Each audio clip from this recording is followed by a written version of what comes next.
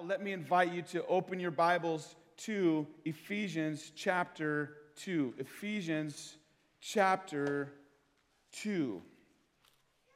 All of us here have different capacities to remember things. Some of you here could go back 20 plus years and could remember in detail certain things that are just mind-blowing to the rest of us. Some of us don't even remember what we had for breakfast this morning. We're just trying to figure that out. When it comes to reading, for instance, there's a wide scope of remembrance that takes place. For instance, my wife can read a book. First of all, she does it very quickly, and second of all, she remembers everything. So she'll read a 300-page book. She'll remember something from the first chapter. Guys, I gotta be honest. I can read one page, and at the end of the page, as I'm turning, I'm asking myself, what did I just read? Like, we all have different capacities to remember. Some of you remember vividly your childhood because you went through some traumatic stuff and you just can't get it out of your mind. It is blazing in there. Some of you don't remember your childhood for the very same reason. You're blocking it out of your mind. It was so traumatic that you just can't remember. You've blacked out those times of your life. Certainly all of us can relate to that, of wanting to put certain memories out of our minds so that it doesn't lead us to a place of shame. But this morning, here in Ephesians chapter 2, there are certain things that Paul wants us to remember. If you like titles, here's a title for you if you want to write it down. Remember the bad and the good of the gospel. Remember the bad and the good of the gospel. The reason he wants us to remember these things is because by doing so, it will result in greater joy in your lives. So let's jump into the text this morning. Follow along with me as I read Ephesians 2, starting in verse 11. Therefore, remember that at one time you Gentiles in the flesh, called the uncircumcision by what is called the circumcision, which is made in the flesh by hands, remember that you were at that time separated from Christ, alienated from the commonwealth of Israel, and strangers to the covenants of promise, having no hope and without God in the world. But now, in Christ Jesus, you who were once far off have been brought near by the blood of Christ. For he himself is our peace, who has made us both one and has broken down in his flesh the dividing wall of hostility by abolishing the law of commandments expressed in ordinances, that he might create in himself one new man in place of the two, so making peace, and might reconcile us both to God in one body through the cross, thereby killing the hostility. And he came and preached peace to you who were far off, and peace to those who were near. For through him we both have access in one Spirit to the Father.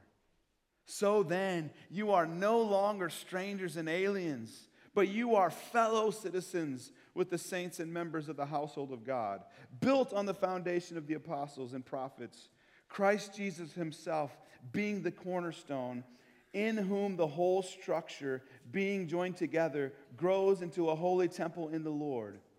In him you also are being built together into a dwelling place for God by the Spirit.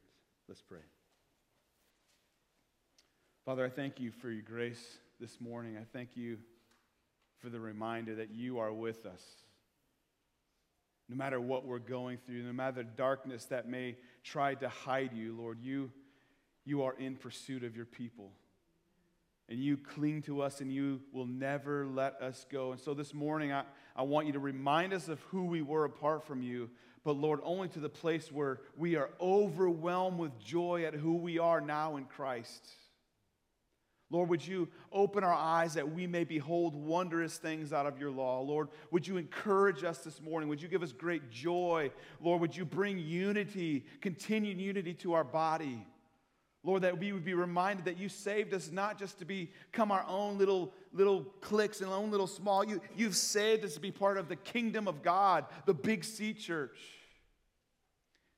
Lord, we need your help this morning, and so Open our eyes that we may behold wondrous things out of your law. It's in Jesus' name we pray. Amen. Last week we looked at the beautiful transformation that took place in us. At one time, we were all dead in our sins, following after the world, following the devil, living by fully our flesh. We were destined to be objects of God's wrath. That's what we were. But God, what sweet words for us, who did not leave us dead in our sins, but because of his rich mercy, his great love, his immeasurable grace, we were set free from sin. We are saved by grace through faith. And God's act of salvation was a gift for us. We aren't saved by anything good we can do. We're not saved because we're a good person. The reason for that is so that no one could boast. Why did God save us? What was the person for God saving us? Let me remind you of what we looked at last week in verse 10. We are his workmanship, created in Christ Jesus for good works, which God prepared beforehand that we should walk in them. And that really leads us to verse 11. What's the first word there? Therefore. Of course, you know, when we see a therefore, we do what? See what it's there for. We look back. So in light of everything that I just said, because of God's rich mercy, because of his great love, because of his immeasurable grace, because you have been saved by grace through faith, in light of that, remember, he says. And here's the first thing Paul wants us to remember. Remember your past hopelessness. Remember your past hopelessness. Look at verse 11. Therefore, remember that at one time you Gentiles in the flesh, called the uncircumcision by what is called the circumcision, which is made in the flesh by hands, remember that you were at that time separated from Christ, alienated from the commonwealth of Israel, and strangers to the covenants of promise, having no hope and without God in the world. Now, do you find this a little bit hard to believe that Paul would want them to rehash their whole history? Want to rehash how broken they were? Like, thanks, Paul. Thanks for reminding me how broken I am. Thanks for reminding me. I'm here. I'm trying to get some happy thoughts in my mind, and you're reminding me of everything that was broken about me, everything I'm trying to forget about. Thanks for helping me remember what it felt like to be looked down upon by the Jews. See, here's what we don't fully understand the context of here. I don't. Because there was a lot of hostility between the Jews and the Gentiles here. See, the Jews were God's chosen people. They were the one that God chose to reveal himself to first. Jesus came born as a Jew. They had a lot of favorite things there, and many of the Jews grew up very arrogant, thinking somehow they had the corner on God and would be boastful. And so they would often look down on the Jews and make the Jews feel like nothing. The reason why we know it's Jews and Gentiles is because it talks about the uncircumcision and the group called the circumcision. Of course, we know that what circumcision is, right? Males, we don't need to go over this, do we? We just move past, right? Really what this was, in Genesis 17, God told Abraham to have all of the males circumcised. And this would be the mark of God's people, a covenant between God and his chosen people. You see, the Gentiles were excluded from this covenant. As a reminder, Gentiles are non-Jewish people, so most of us, if not all of us here, are in that category of Gentile. And so, fast forward to the time of Christ, there was animosity between them, a level of spiritual superiority felt by many of the Jewish leaders. And so they looked down on the Gentiles. So what Paul is reminding you of is something painful. Man, you were separated. You had no hope. Verse 12, let's just read that again. Remember, you were at that time separated from Christ, alienated from the commonwealth of Israel. So they had no ties to Israel. Jerusalem meant nothing to them. They weren't part of the Jewish culture. They weren't part of God's chosen people in the Old Testament. And so certainly because of that, they were strangers to the covenants of promise. The promise of circumcision between Abraham and God is not something they knew of. They were on the outside looking in. They were without God. As we mentioned, in the Old Testament, God walked with the Jews, also known as the Israelites. God made the covenant with the Jews. And who was God often defeating to help the Jews out? It was the Gentiles. Certainly we can see here they were hopeless. And Paul wanted them to remember their godless former life. Why is that? Two main reasons, two main benefits for us to remember the bad news of the gospel. The first thing is this: when we remember our former way of living, it leads us to a place of compassion. It leads us to a place where we remember what we used to be. And so when we looked at people who are at where we used to be, our hearts are affected by that. Our hearts are drawn, our hearts are broken for them. You know, as a child, there were times when we did not have much as a family. My dad was a hard, blue-collar factory worker, worked hard, provided what he could for his family. My mom cared for 4 boys, if you can imagine what that house is like. Some of you do. Things were hard and tough to come by. And I remember one Sunday afternoon, I was invited to go to a South Bend White Sox game. How many remember when it was the White Sox in South Bend? For those of you who don't know, it's baseball. And if you don't know baseball, we'll pray for you after the service, all right? And so my friend's dad worked for the White Sox, and so we got free tickets into the South Bend White Sox game. And I remember before we went, asking my parents if I could have some money, and I'll never forget my mom looking at her with tears in her eyes of saying, I don't have anything to give you, I'm sorry. And it affected me. It affected me that whole day of just nearly in tears of like, man, our family is struggling financially. Like, I can't even afford a hot dog at the game. Like, that stuck with me. Going on into our marriage, I remember when Nikki and I were early married and we were living in an apartment, actually on Cleveland Road in Bendix, if you know that area, in South Bend. There's a Meijer there. And one day we were digging through the parking lot looking for a couple pennies so that we could find a 2-liter of Coke. Remember when it was 99 cents? It's like ages ago. And by God's grace, we found 99 cents. We know what it is like to go and hold a $2 Dunkin' Donut coffee and be overwhelmed at God's provision. Wow, like that was a sacrifice that we got to have. Why is that so helpful for us? Because when I approach other people who are in similar circumstances financially, there's a deep sense of compassion.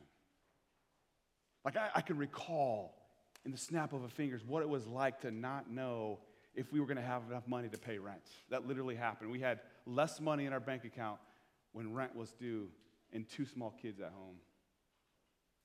There's a sense of compassion that we have when we understand that. How much more beneficial is it to remember our sinfulness, to remember who we were as unbelievers when it comes to interacting with other unbelievers? One of the things that breaks my heart about the church is how awful we can be to the world. When we start looking at unbelievers and expecting them to act like believers. Why would an unregenerate person, why would somebody who does not love Christ have the same values as you? Why would we be surprised as a society that thinks it's okay to kill a baby in the womb? Why would we think it's okay to think that you're a man when you're a woman, or to think that you're a woman when you're a man? Why would we think that that's something strange to us? And then why would we so violently speak against these people? The reason we do that is because we forget who we were. Apart from God's grace, we would be killing babies in the womb. Apart from God's grace, we might think we're the opposite sex. Apart from God's grace, we might be attracted. We might even marry the same sex and we'd celebrate it. But when we understand it's only by God's grace do we find ourselves where we at, it leads us to a place where, gosh, I should be there. When we come across people who are throwing their lives away, and despite the wisdom that you try to give them, they have no words for you, and they get angry at you, and they walk away. That shouldn't lead us to a place of being angry at them. It should lead us to a place of angry at sin, angry at brokenness, angry at lostness, to lead us to a deep place of compassion that apart from God's grace, we would be exactly where they are.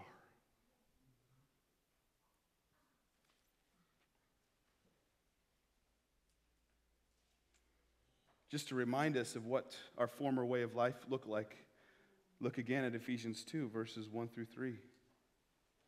And you were, what? Dead.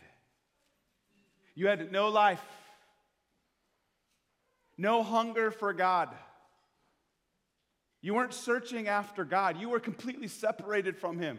You were dead. That's what dead means. There's no response to life. There's nothing. There's no pulse for God. That's what we were apart from Christ. You were dead in the trespasses and sins in which you once walked, following the course of this world, following the prince of the power of the air, the spirit that is now at work in the sons of disobedience, among whom we all once lived in the passions of our flesh, carrying out the desires of the body and the mind, and were by nature children of wrath, like the rest of mankind. We were objects of God's wrath. God's anger pointed straight at us, ready at our death, apart from repentance, to have it poured out on us.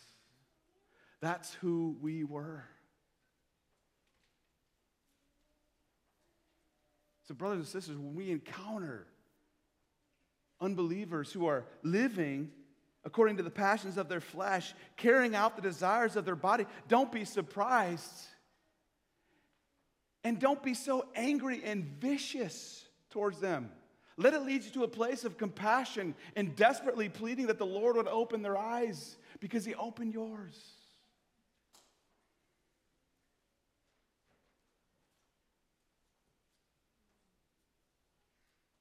Why should we remember? Because it leads us to a place of compassion. But there's another side of why we should remember. And really, I think this is the main point. This is the main reason in the text here. The reason why he wants us to remember our former way of living is because it leads and results in overflowing joy. Paul isn't taking his thumb. You know how sometimes we do with people, oh, remember when you did this?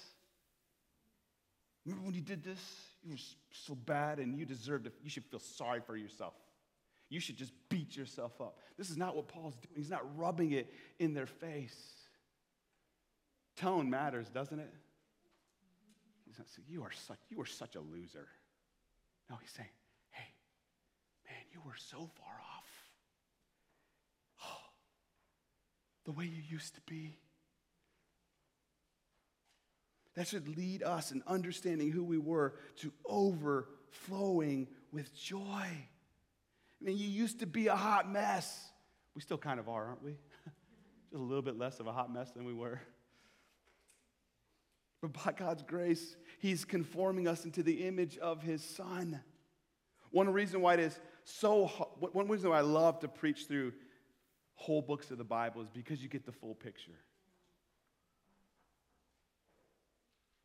What's helpful for us to remember is we can share our stories, because this is exactly why God rescues us. Look at verse 7 from last week. Why did He save us and rescue us? So that in the coming ages He might show the immeasurable riches of His grace in kindness towards us in Christ Jesus. Let me ask you, when somebody comes to you and shares how God's rescued them from their sins, what does it do to you? Does it not stir up this incredible joy? Does it not reveal to you His immeasurable grace that has been poured out?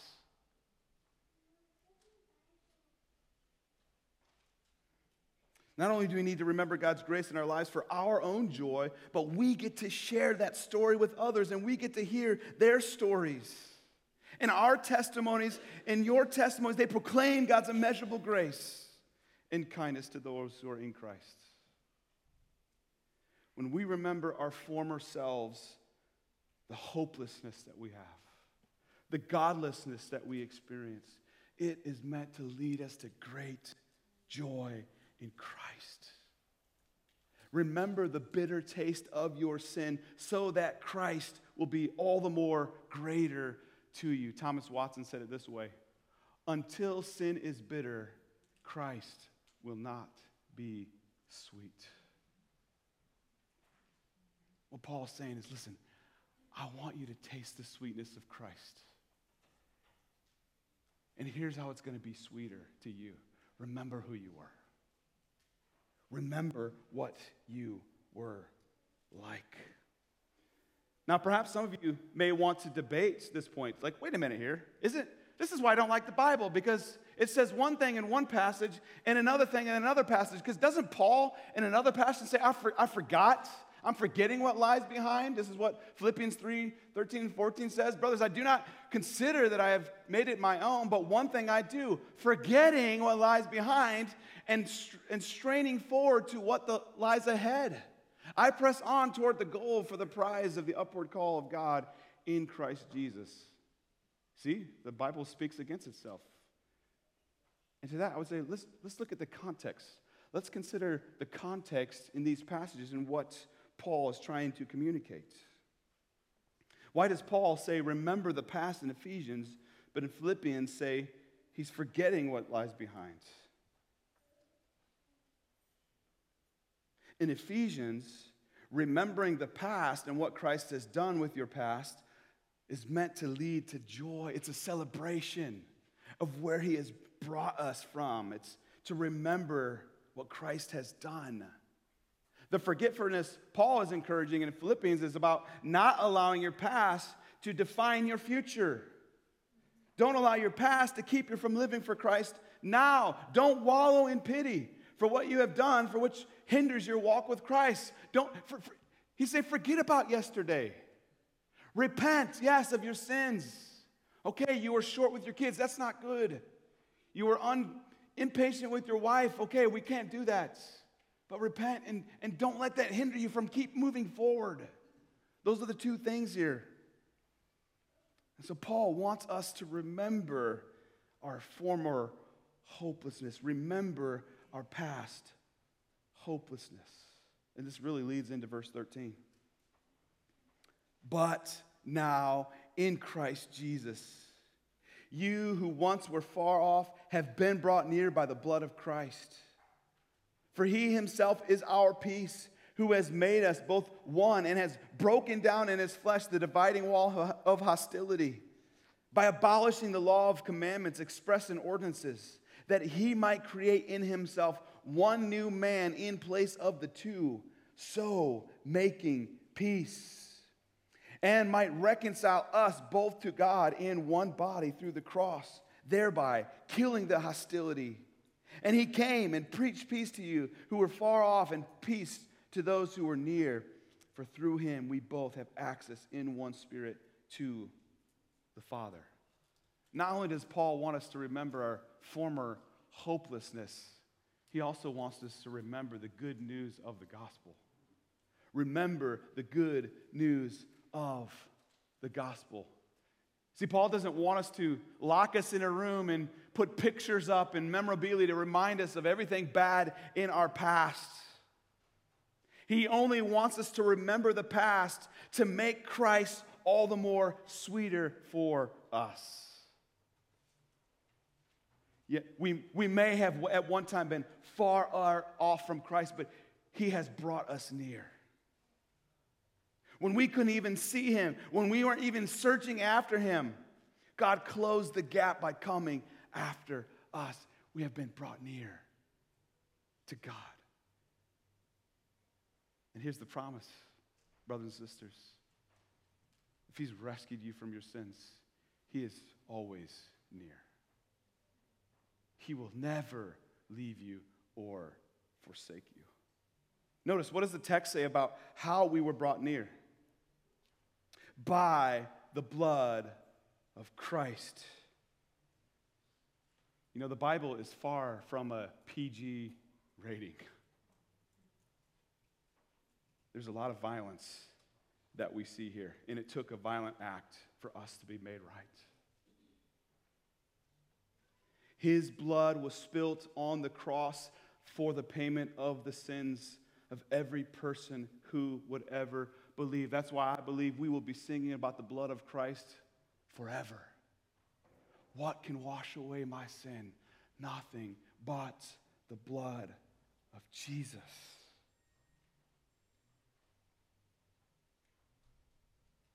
Paul wants us to remember. Again, it's not meant for shame. It's not meant for, can't believe you. Do you realize what you did? You caused a perfect Savior to lose his life. Now, Paul's like, listen, he gave his life willingly. He shed his blood for you to break down the wall of hostility. It's not meant to make us feel like losers. Paul's not wanting us to feel stupid about ourselves. Certainly, the understanding of what our sin cost Jesus should bring a certain level of sobriety. Like there's a certain times where all I can do is lay flat on the ground. But God's not lifting up his foot to push us down further. He's leaning down to pick us up. He's brought us near.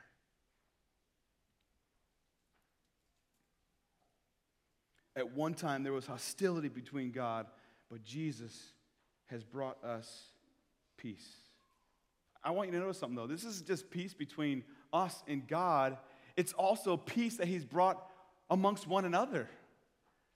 Like he's rescued us so that we can be in fellowship together. I mean, there's nothing sweeter than true Christian fellowship. And I'm not talking about everything is rosy and easy and colorful, but like when like you have a little bit of conflict and you have a disagreement, but through the blood of Christ, through remembering the gospel, you're able to work through that together and forgive one another and move forward. Man, there is nothing sweeter than that. That's what the blood of Christ has done for us. That's the good news of the gospel. Not only does it unite us with him, which is far greater than anything we could imagine, but a side bonus is now we can have fellowship and unity with one another. And when, just look at the change here. Look at the way Paul addresses the people first in 11 through 13. What does he say? Verse 11, therefore remember that at one time you, Gentiles. Verse 12, remember that you were separated from Christ. Verse 13, but now in Christ Jesus, you who were once far off. So he's speaking to them. He's speaking directly to the Gentiles. But notice, it changes in verse 14. For he himself is our peace, who has made us both one. And look at the unity here that we speak that it speaks of too. Verse 15. He might create in himself one new man in place of the two, so making peace, and might reconcile us both to God in one body through the cross, thereby killing the hostility. There was lots of hostility between man.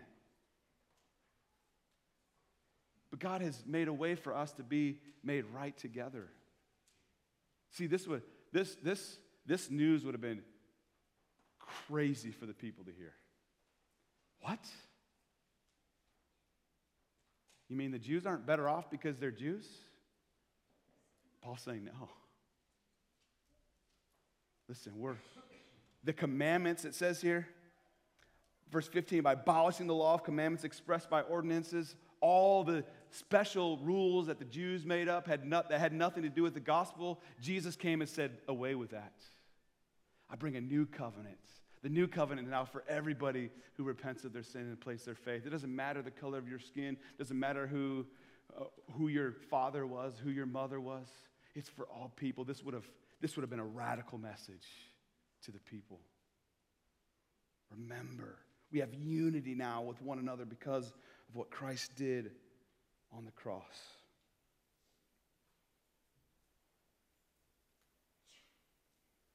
Jesus brought the covenant that said we are saved by grace alone, through faith alone, in Christ alone, to the glory of God alone, not by works, so that no one may boast. This message unifies us, doesn't it? I love Aaron Scholl. He's one of our elders here, and if I'm not careful, there are times where I could feel bad about myself because of just the way he lives his life. He is a doer. I mean, he just knows how to get things done. and I look at sometimes my capacity, and my capacity comes nowhere near what he is able to do. But here's what keeps me from wallowing in self-pity when I'm around Aaron. Aaron understands his former hopelessness. He understands that one major slip-up and he loses a lot. He understands that it's God's grace that has saved him and rescued him. And what I've come to realize, too, is that we have different strengths. He may be a strong doer. I'm a strong people person. Together, we're able to serve one another and help one another in that. This is the beauty of the gospel. This is the good news of the gospel, that it brings people who are different, who see the world differently, and we can get along. Typically in the world, if you got a doer and you got a people person, those can be in conflict. But by Christ's grace, this is why marriage can thrive under Christ, right? In Jesus. Nikki and I are two pretty different people in certain areas. But by God's grace, when we live out the gospel, we remember who we were and remember who we are. It brings unity to us.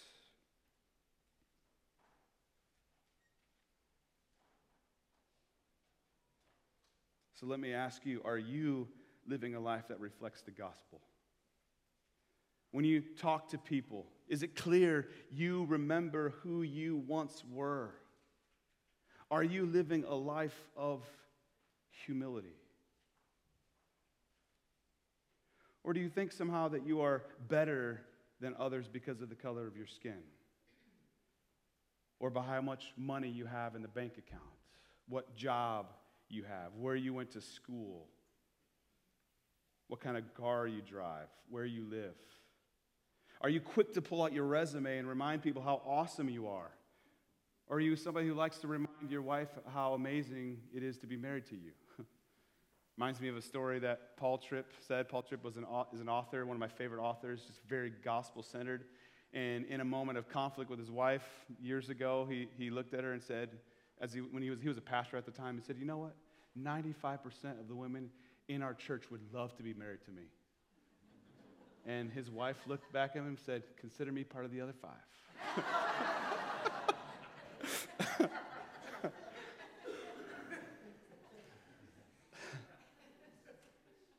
That's forgetting the gospel.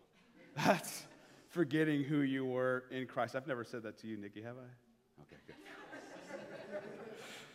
The gospel reminds us that we all desperately need God's grace. Nobody comes higher to the cross than others. Nobody comes needing Jesus a little bit less than somebody else does. We are all desperate. We are all utterly lost apart from him. Remember your hopelessness that was there. Remember the good news of the gospel, and really it flows right into verse 18. Look at that again. For through him we both have access in one spirit to the Father. So then you are no longer strangers and aliens, but you are fellow citizens with the saints and members of the household of God, built on the foundation of the apostles and prophets, Christ Jesus himself being the cornerstone, in whom the whole structure, being joined together, grows into a holy temple in the Lord. In him you also are being built together into a dwelling place for God by the Spirit. Remember your former hopelessness. Remember the good news of the gospel. And lastly, remember God saved you to be part of a family. God saved you and gave you a new family. Just notice the references to unity here in these last few verses. Verse 18, we both. Verse 19, you're no longer strangers and aliens, but you are fellow citizens. Verse 21, in whom the whole structure being joined together. Verse 22, being built together. Part of the good works that God has laid out for us in advance that we should walk in Him is walking in unity. Living out the gospel together, showing a desperate, dead world what it looks like to be alive in Christ. He saved us to be part of something bigger than ourselves. Brothers and sisters, it's not about you. And this is what makes living in our world so challenging, because we live in such an individualistic world. And this is why people may come to church but refuse to genuinely walk with other believers in a more intimate setting. I'm not sure why believers are okay thinking they can come to church and leave and not have any other connections with any other believers. Perhaps the reason why is you've been hurt. Maybe you've tried to live in community and unity. Maybe it involved confessing sins, and then Christians turned their back on you and used it against you. If that's you, let me just say I'm sorry. That is not the way Christ has called His church to live. And I also want to remind you what verses 11 through 17 say. Remember how hopeless you were because of your own sin, but God. Remember that God saved you apart from you contributing anything but your own sin. Don't let what others may think of you keep you from confessing sins. If they look down on you, if they leave you, if they depart from you, if they shame you, listen, I believe God will have His judgment on them. In some form or fashion. He disciplines those He loves. You find your identity not in what you've done in the past, but what Christ has done for you. That's already finished. You're already considered holy. You're already considered as sitting in the heavenlies. The work has been done. You've been saved. You've been justified once and for all. Don't allow what other people think of you to determine what you do not confess to others. God has called us to live in unity. It says here that He is making us into His dwelling place.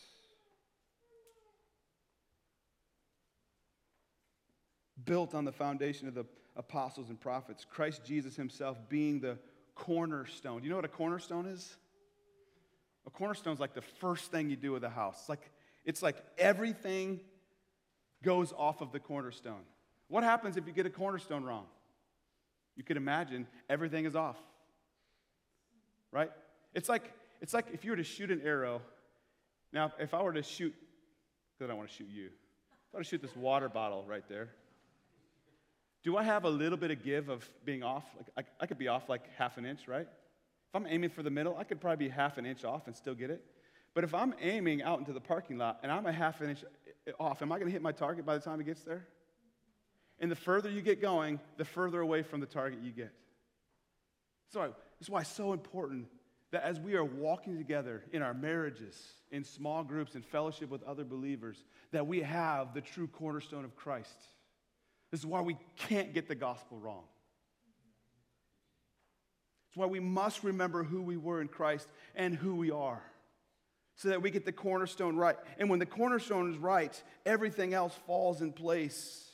We are being joined together into a holy temple in the Lord, built together into a dwelling place for God by His Spirit. Together, one another. God's created us to be doing life together.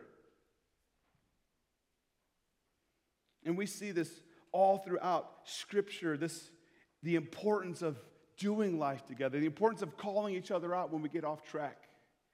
Listen to just a couple of scriptures. Colossians 1:28 and 29. Him we proclaim, warning everyone and teaching everyone with all wisdom, that we may present everyone mature in Christ. For this I toil, struggling with all His energy that He powerfully works within me. Like Paul was passionate about seeing the people of God mature. He toiled. That's not I'll give it a little bit of effort. He was blood, sweat, and tears. Seeing people run away from God, but doing everything he could to try to bring them back. He wanted to see the people mature in Christ. And it's hard, right? Like, community is messy. Nobody wants, first of all, we struggle to call people out for sin, but if we're good at it, we're usually good at doing it without grace and humility. And if we're not willing to do that, we're going to set ourselves up for failure. Consider what 1 Thessalonians 5:14 says. And we urge you, brothers, admonish the idle, encourage the faint-hearted, help the weak. We like some of those, don't we? Oh, I'll admonish the idle. But what's the last line there say? Be patient with them all. Here's how it usually happens. I get faint-hearted. I get weak. I can be patient with them. The angry, nope. I got patience for that. I struggle with those who are angry. But if you're an angry person and God's helped you with that, who are you more likely to have compassion on? The angry. So I got to understand that, look, my faint-heartedness is sometimes because I just choose not to believe the truth of God's word. I am no better off than the angry person at times. And this is why we got to be so patient with one another. This is why we got to be pursuing one another. All throughout God's word, we see this call for unity. We're going to see it when we get to Ephesians 4. Just look there real quick with me. Ephesians 4, 1 through 3. I, therefore, in light of everything I just said in Ephesians 3, in light of your salvation by grace through faith in Christ, in light of you being my workmanship, wanting you to walk in good works, I, a prisoner for the Lord, urge you to walk in a manner worthy of the calling to which you have been called, with all humility and gentleness, with patience. There's three words that we all need help on. Bearing with one another in love. You might as well throw bearing in there. What happens often when you're offended by somebody? What is the typical way the world responds? Psst, I'm done with you. Man, I am so sick of the Facebook posts that say, you don't need to be hanging out with somebody who, like, if you do me wrong, then I don't need you in my life kind of stuff. And I see it from Christians too. Like, can we stop that? Like, what if Christ said, you know what, I don't need you. You've disobeyed me enough. I'm done with you. I don't need that in my life. What if Christ treated us the way sometimes our Facebook posts read? Man, we'd be in trouble, wouldn't we? God calls us to bear with one another. Eager, I love that word, eager, verse 3, to maintain the unity of the Spirit. This is like be at the tip of your toes, ready to jump into unity. I want to jump in and make this thing unified as much as possible. This is why Matthew 18 is so important. We often look at it as church discipline passage. I don't like that. Should the goal of the church be to discipline people in the church? Or should the goal be reconciliation? This is the church reconciliation plan more than the church discipline. Because when we think of discipline, we're like, let's get him out of the church. What do we need to do to get this guy out of the church? He sinned. All right, let's confront him. Oh, the first time we confront him, he didn't repent. He's out. What does the scripture say? If a brother offends you, do what? Go to him. One-on-one. Don't get your friends involved. Don't go to your small group and say, I got this problem with this person. Now, sometimes that may be necessary. I'm not down on that. But often we have to be careful that that's not a prayer of gossip, a request of gossip. First, go to the person if they've offended you. Do you know what happens often? People offended us and they had no idea. And we like to make a bigger deal of it. I do. I get my feelings so hurt sometimes, and I'm like, back off, man. Chill out. This is not worth it. Go to the person. And if that doesn't work, what should you do? Be done. I went. That's it. Is that what the scriptures say? Bring somebody else. Bring another witness. And if that doesn't work, you're done, right? No, then it actually says, come to the church. And if there's no repentance, that's when you cast them out and treat them as an unbeliever. But not to rub their thumb in it, but you long for their repentance. And so what do? You're trying to get their eyes open to the truth. Far too often, we're offended once, and we're not striving for unity. A pastor offended me. I'm out. Listen, I'm sure I've offended some of you before. Believe me, it's not my goal. I don't sit and just kind of go through the roster of the church. All right. How can I offend Terry today? I got it. I don't look at the passage and think, what kind of radical statement can I be to make sure I offend as many people as possible? Like, that's not how I roll. That's not my desire. But you know what? Like, I still live in the flesh. My flesh still reigns sometimes. To strive and be eager for unity means you're looking for peace. If somebody offends you, work it out. Be gracious, understanding that you are an offender as well. There may come to the place where extreme measures may need to be taken. There may come to a place where it does get ugly, but don't let it be ugly from your standpoint. The gospel rescues us to put us in a body so that we can serve one another. It's another reason why I believe membership is important. And I will encourage you, if you're not a member of this church, pursue it.